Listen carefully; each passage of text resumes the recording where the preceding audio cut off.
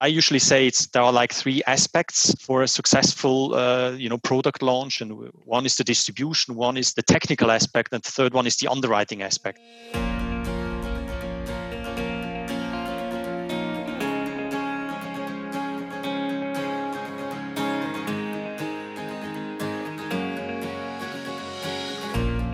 Well, if you're listening to this in the Northern Hemisphere, the clocks will have gone back and the days are getting shorter. But of course, if you are one of our many listeners from the Southern Hemisphere countries, then you've someone to look forward to. Lucky you. Now, we may be broadcasting from London, but more than 50% of our listeners these days are from outside of the UK. So I'm delighted you can join us wherever you are and whatever the weather. Matthew Grant here, one of the partners at Instech London. And if you're a regular listener, you will also know that we're covering a lot more these days than just InsurTech. In fact, we're fascinated by every company that is pushing the boundaries in the use of data, analytics and technology, big and small, in or out of insurance. And by the way, thanks for all the great feedback from so many of you who have saying how useful you're finding these. Please do let me know what you think, LinkedIn or matthew@instech.london. Now, part of the reason we have been so successful in what we're doing at Instech London is that we are supported by companies both building and using technology, and we speak to many of them very frequently. Today's guest is from one of the giants in insurance, or more accurately, I should say, reinsurance. Swiss Re was founded in 1863 and today is one of the largest reinsurance companies in the world. It has long been known for its use of technology and data and was an early supporter of reducing the impact of climate change. So we're delighted to have them as a corporate member, and Gianni Biasson is at the heart of what Swiss Re is doing. So let's hear it from him directly.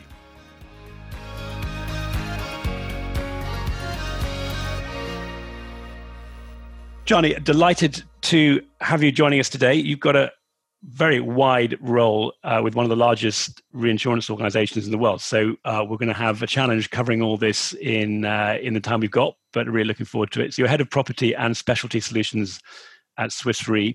And the way you describe that, I see, is developing and bringing to market innovative reinsurance products with various insurers globally. So we're going to understand a little bit more about that. You also head up parametric solutions. So really intrigued to get your view on what's happening in that space.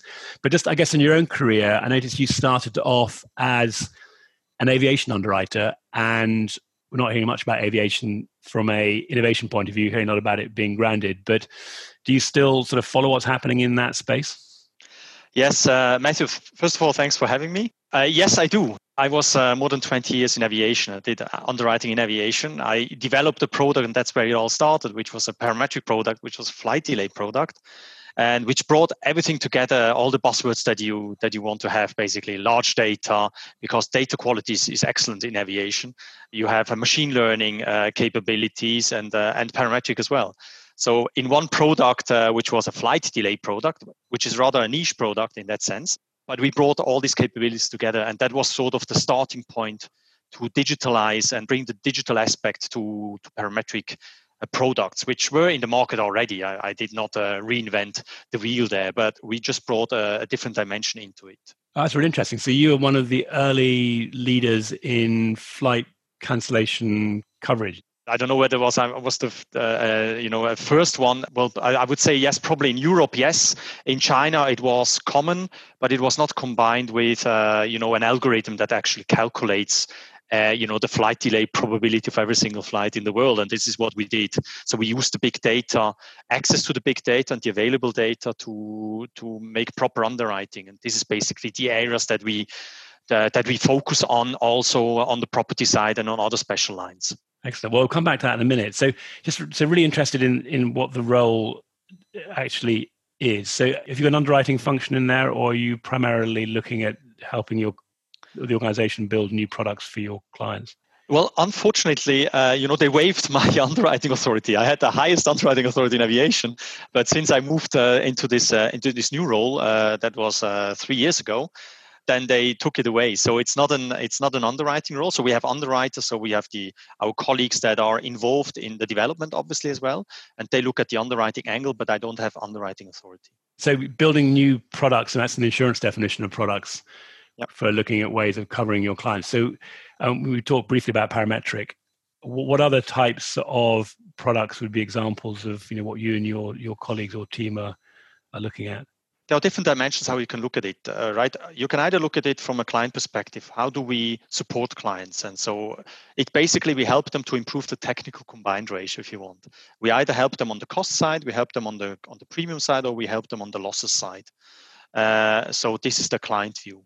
The other view is you can say, well, I look at the value chain and I look at from the very beginning on risk assessing to quoting to claims, right, to automatic capacity, etc. So depending on the dimension that you use, there are different views.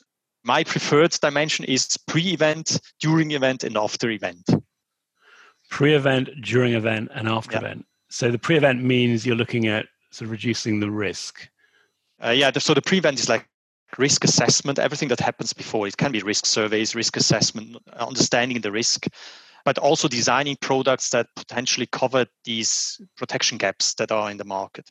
So this is the pre-event, yes. Okay, and then during the event, how would that link? During event is something that we are looking at, for instance, with the public sector unit as well, which is a disaster management. Immediate response to people in need.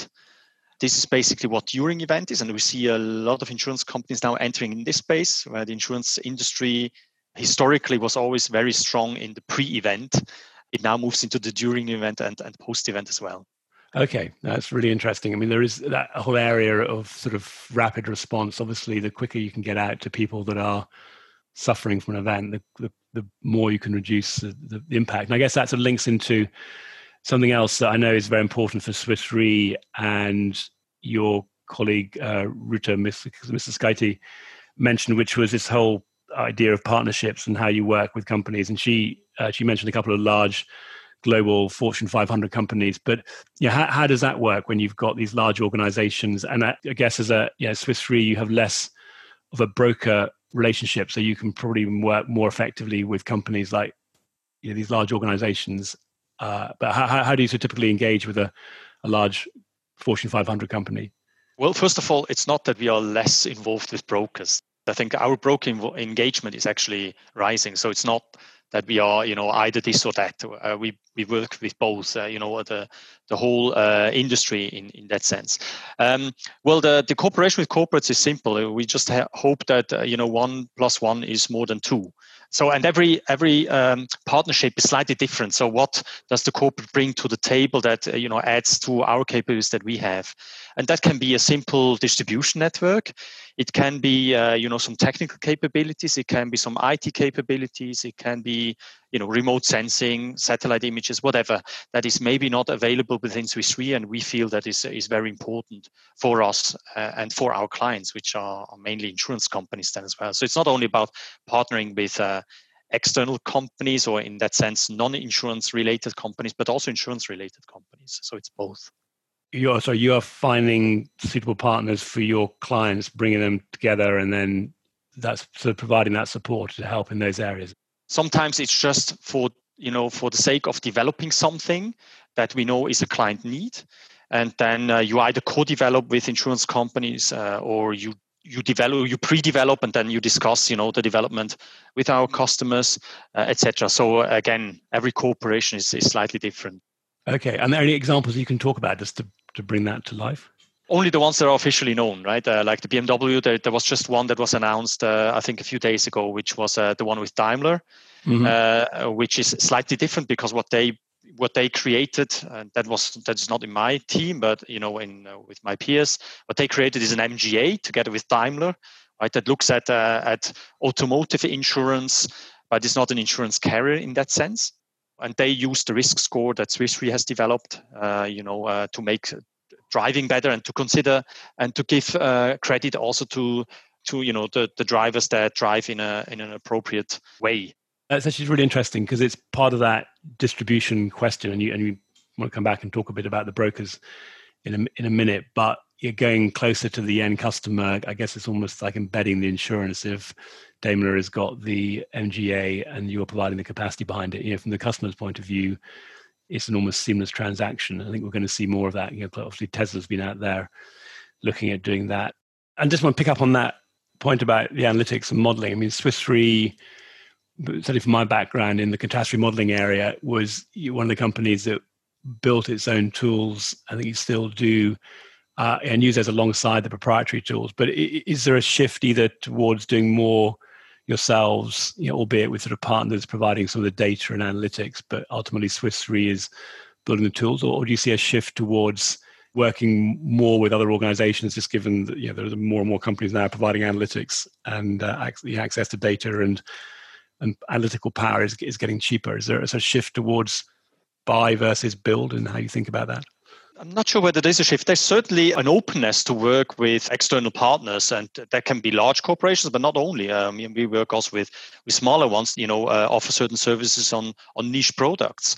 There are pros and cons, obviously, whether you build something or you buy something, right? And every reinsurer has to make their own decision whether they think it should be part of their DNA or whether it should not be part. It's also a question of whether they have the budget to afford it, to have a team running this, right? These are not cheap resources, obviously. We at Swiss Re definitely see the power of using internal data and models, and also the power of combining it with external partnerships. On that point, then, if you're looking for partners to work with, are you bringing in early stage companies and helping them incubate, or do you have a preference to work for sort of more established companies that you can bring into the business more quickly? It depends on what capabilities they have. Smaller companies are usually more agile or quicker in the market. Maybe there is more of a reliability on larger corporations, but not the same agility. And it depends a bit on how quickly you need something, and how important speed is. What I usually say is there are like three aspects for a successful product launch, and one is the distribution, one is the technical aspect, and the third one is the underwriting aspect if it's about insurance products. And I think we can offer a lot of the underwriting aspects. We see a lot of companies, also startups, that are very strong on the IT aspect, and there are other companies, maybe more established companies, that are very strong on the distribution aspect. And so the mix is probably the best thing of the three, and there's hardly any company that offers the three all in one. Yeah, that's actually a really helpful way of describing it. So that's, make sure I got that right. So that's the distribution, the technical analytical capability, and then the third one was the underwriting skills. And then on that question there about helping companies earlier on, do you run an incubator, or you have ways for people to come and get support from Swiss Re in the early stages? Generally, we are very open. We have an innovation portal for people to have ideas. So ideas are coming in from external, from internal. We have certain focus areas. We are preparing the communication to highlight what these focus areas are. Obviously, my focus areas in my team is more the underwriting side, which is basic risk assessment, underwriting, costing, but also claims as well. And so we focus on these areas, and then we actually we go through the markets and see what capabilities are available, which startups offer what is the best link, and where can we combine forces. So just digging into one of those, I know that supply chain, or looking at the risks with supply chains, is one of the themes that Swiss Re is focusing on, and also within that interconnectivity and understanding the movement of risks from one place to others. And that's certainly been a challenge for many insurers over the years. And I think we've seen some of the surprises that come out from losses, such as the port explosion in Tianjin in China in 2015.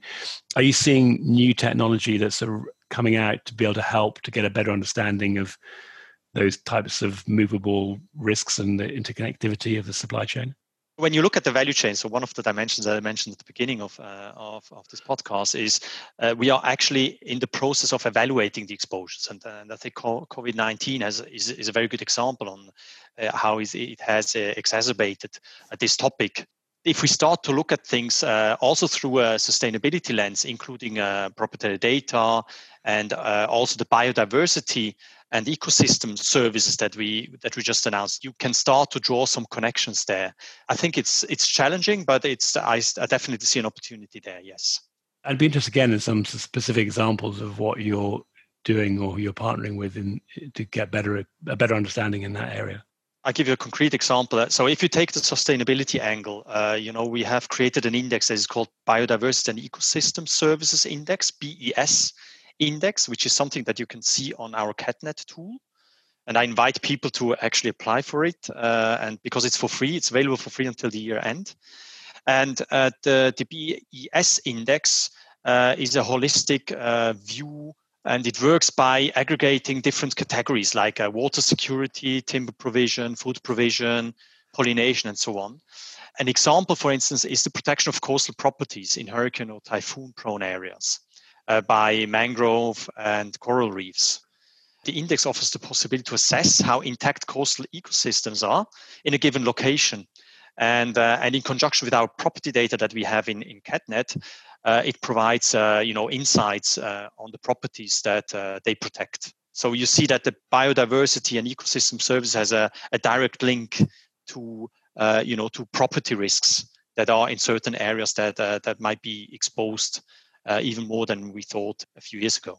Very interesting. So you're essentially aggregating different data sources, and then Yes. is the idea that for insurers, they can then use that as part of assessing their own portfolio. Is that exactly? Okay. And that's why I'm saying this is at the beginning of the value chain. I don't think we are there yet where we actually have, a final product yet, but we are still trying to understand, the interconnectivity of the various exposures and how they are dependent. Critical infrastructure is another example, for instance. So how dependent are certain sectors from critical infrastructure? What happens if there's no water supply? What happens if there's a lack of energy? And these things, I think, we have to understand first, and I think this is the first step. Are those available through an API so that if people are doing their own analytics, they can tap into your BES? So there is a web user interface that you can use, so you can just access it and see it, or there is also the API connection as a solution, so they can integrate it into their system. Some a lot of clients already have that. They just now receive this additional layer here that we've just built, and others might have it in future, I hope. For anybody that's not familiar with Swiss Re, for decades, you've been putting out a lot of very, very valuable free information. Always a great source of data, and it's great to hear that moving to the next level. So we'll put a link to that in the episode notes. And then another theme I know is important for you is quantum cities and looking at resiliency. I sort of, at some level, like that makes complete sense and understand it. But from an insurance perspective, insurers and you as a reinsurer we tend to be looking at portfolios of risks. So how does that link between what you're doing at the city level to the total sort of risk assessment that you would want to understand as part of underwriting and overall portfolio management? Yeah. I mean, quantum cities is a topic that our Swiss Re Institute is working on, and at Swiss Re we have actually a whole team, and this is a team that has been there for several years that is dedicated to working on a municipal level, and we on the solution side developing new solutions. We work very closely with them. So in theory, what you can do is you can have a parametric product that helps you covering certain protection gaps that maybe for people that do not have access to insurance products. Then you offer a disaster management during the event. When something happens, you connect to data sources and you inform the clients accordingly. And post-event is like an immediate payout to families, SMEs, whoever is in need. Well, good. I'm glad you mentioned parametric because I did want to come back and talk a bit more about that, particularly that that's one of the areas you're looking after, and Swiss Re's been a leader in that stage. For those that are not so familiar with this area, I think people sometimes overlook the fact that parametric insurance or parametric indices have been used for decades now on the large catastrophe bonds. They've also been used for weather derivatives, and you've been used in other areas like life and health, where if you lose a limb, you get a payout based on a limb. It's a rather gruesome concept for parametric, but it is parametric. Can you talk, Johnny, a bit about what's happening at Swiss Re when you look at parametric? You mentioned one example there, but how do you sort of divide up the world or the lines of business where you see the best opportunities for parametric insurance going forward? How we look at things is usually we look at the protection gap and we see why is there a protection gap. Where the protection gap is, we more or less know it, but why is there a protection gap? Is it because, sometimes it's because it's too expensive. Sometimes it's because it's not accessible. Sometimes it's because it's not worth for the insurance companies to offer it because it's too much workload or too expensive or whatever to handle it, especially on the claims side.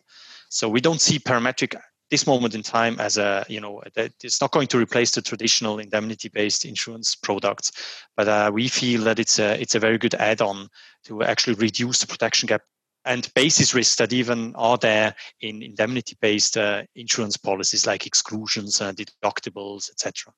So, as you mentioned, it was a B2B product, in the past, but with the digitalization, I think we are moving into the B2C area as well. There are certain hurdles that we have to overcome, and one, for instance, is the regulatory part. And we work very close together with regulators to show them and demystify a little bit the parametric products. Yes, I suppose on the regulatory side, I mean, I can think of at least two areas where that would be a potential issue for regulators. One is making sure the consumer understands what they're actually taking on, and the second one is that it's an insurable coverage as opposed to some kind of gambling. I mean, there needs to be a loss connected, doesn't there, to the parametric insurance? And so in that protection gap, I mean, there's a whole range of different areas that covers from the losses from natural hazards. There's the emerging economies, but you also get into some of the new asset classes or the intangible assets, such as cyber being the most obvious ones. Can you talk a bit about when you look at what's happening in that area and in some of the areas you think are going to be the most fast growing and exciting in the next few years? I mean, where do you see that happening across either those areas or maybe there's some other ones in there that you like the look of? A lot of areas, honestly. I think non-damage business interruption is certainly one, not just because of the COVID now, but just in general. I think there are some great opportunities there in terms of digitalization, in terms of coverages, simplifying it for smaller companies. Climate change is obviously a big topic for us over the last 30 years. But I think the effects of climate change are evident. You have warmer average temperatures, rising sea levels, melting ice caps, longer, more frequent heat waves, and so on and so forth. And then you have the interaction of human activity as well. But it can also create some opportunities. So the non-damage business interruption, or NDBI, we're hearing about. Yeah. What would be an example of the type of index and trigger that could be used for a payout in that area? Due to an earthquake, you may have SMEs that suddenly have a drop in footfall, and it's usually not something that you can quantify that much, and that makes it a lot more difficult. So the claims process is obviously tedious, and I think that's where parametric is definitely a simplification that is to the benefit also of the insured and the insurance company as well.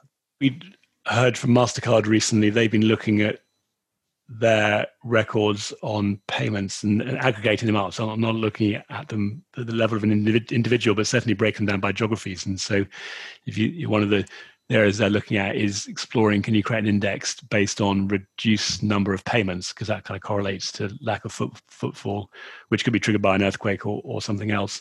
And then, of course, COVID-19 is a big topic for everybody just now, and pandemics in generally.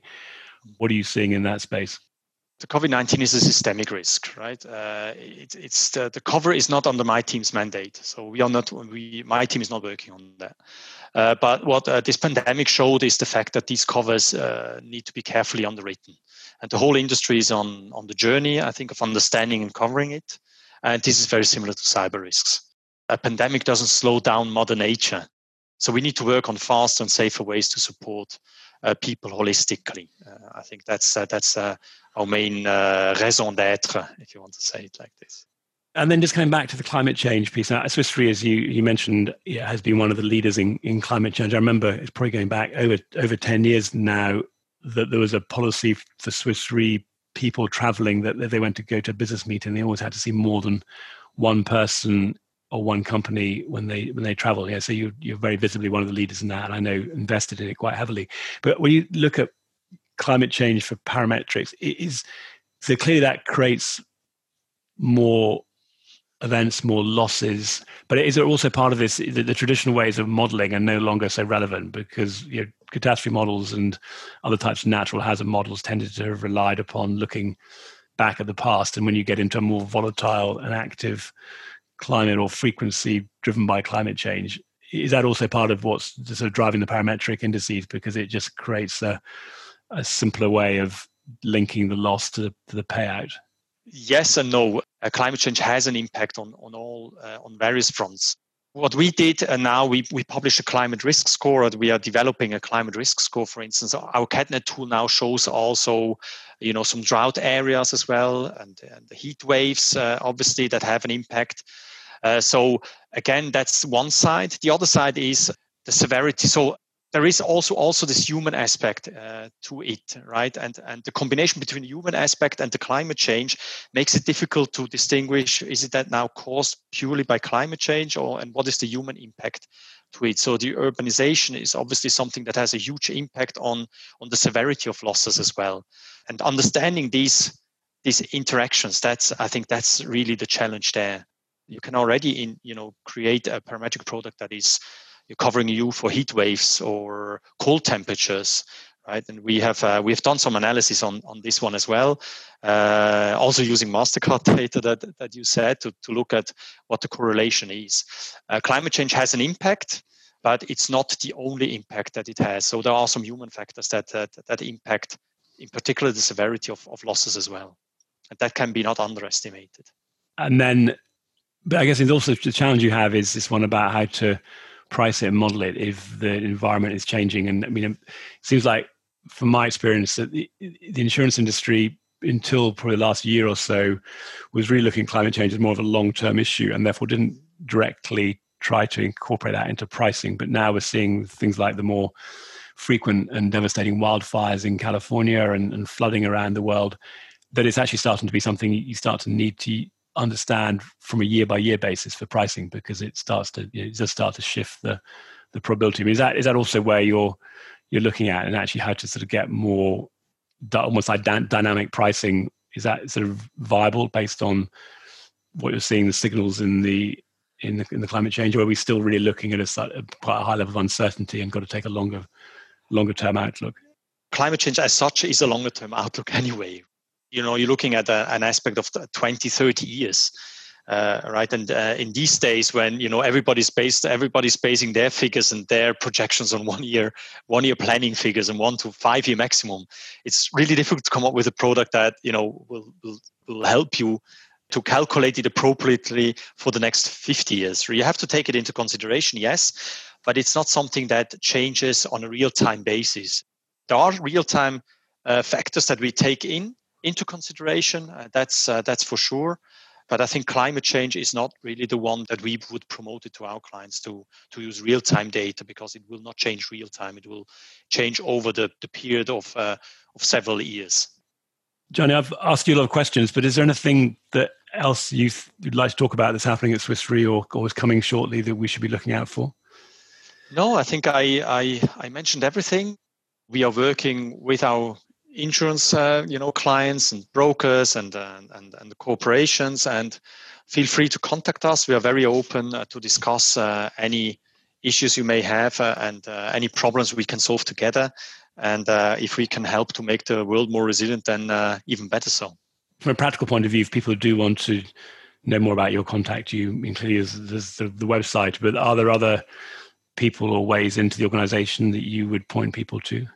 Well, if they are interested in this, in the visualization of perils, as I mentioned, our CatNet tool is probably the best tool that we can offer and the best solution. And there, I would just send an email to catnet@swissre.com.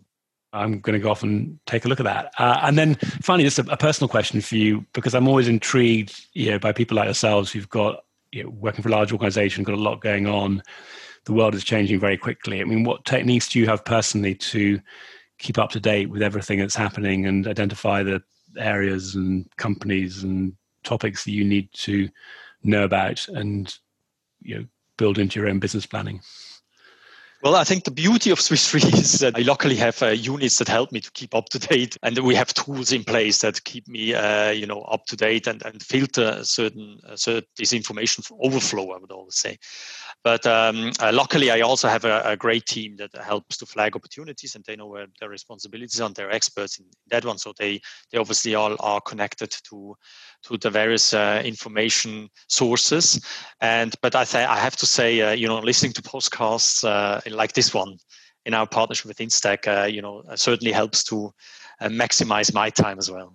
Excellent. Well, I mean, the joy of listening to podcasts is you can do something else whilst you're listening. And I'm sure people listening to this will be off their running or cycling or mowing the lawn or whatever. So it's it's great to be able to use that time constructively. Well, Johnny, it's been great to talk to you. Really appreciate your support for Instech London, and you're very much looking forward to at some point getting to see you face to face and catching up with all the great things you're doing. But thank you very much.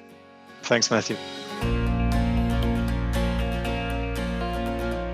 So really fascinating what is going on at Swiss Re. I thoroughly recommend you check out the incredible resources they offer for free on the company website. And if you want to learn more about parametric insurance, which we touched on there, you can find it in our report, Parametric 2021, available from the website. Swiss Re also features in that fairly frequently. Now, this interview is also available in summary form on our website. And if you do like what you're hearing, then please do spread the word. Like everyone else, we are fully digital just now at Instech London, but still reporting on the things we think will be important and running weekly events, as well as our advisory work and introductions. You can find out more of what we're up to at www.instech.london or contact me, Matthew Grant, directly on LinkedIn or matthew@instech.london.